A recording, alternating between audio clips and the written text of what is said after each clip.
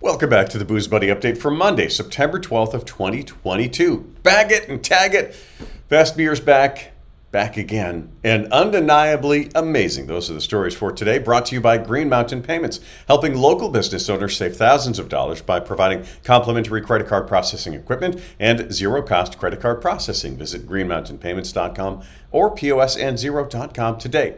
Well, bag it, tag it, and take some license with the lyrics of a Fish song. Bag it, tag it, sell it to the wine lover in the store. If you're looking for some good wines, and portable at that, don't overlook the boxes and cans in your local bottle shop, or should we call it a box shop or can shop? I don't know. It's a bit of a conundrum, as the story explains.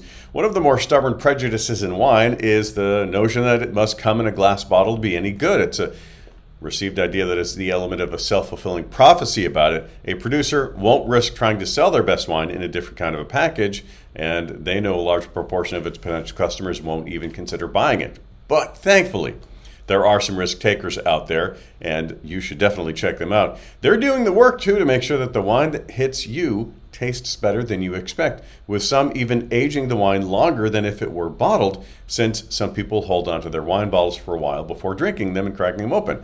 This article doesn't cover maybe as many as I'd like, but it's a good reminder that if it's in your store, it might be right up your alley, and it might be time for you to be a bit of a risk taker, too. You can check out the link in the show notes.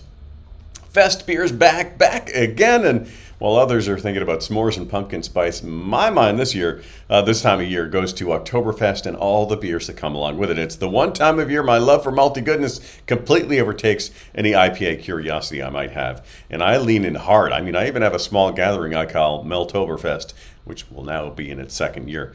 Just like I don't limit myself to Marston's, this article sifts through the many offerings that fall into that Oktoberfest beer category.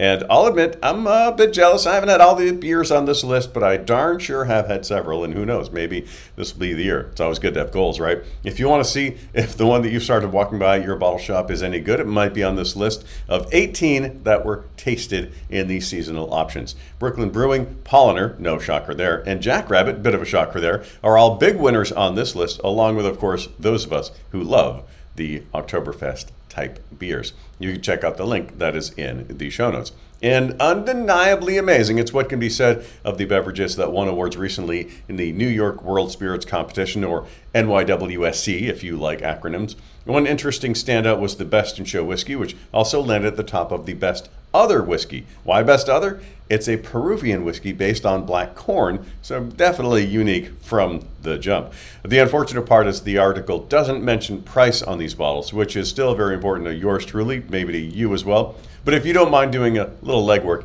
they at least laid out all of the winners in categories like Best Single Malt Whiskey, which was from Spirit Thieves Distilling Company, Best Single Barrel Bourbon up to 10 years, which also won Best Overall Bourbon, coming from Southern Star. For the list of the best, just head to the link that is in the show notes, and they'll all be laid out there for you. Remember to like, comment, and subscribe. Stay safe, drive sober, and support the booze that supports your local community.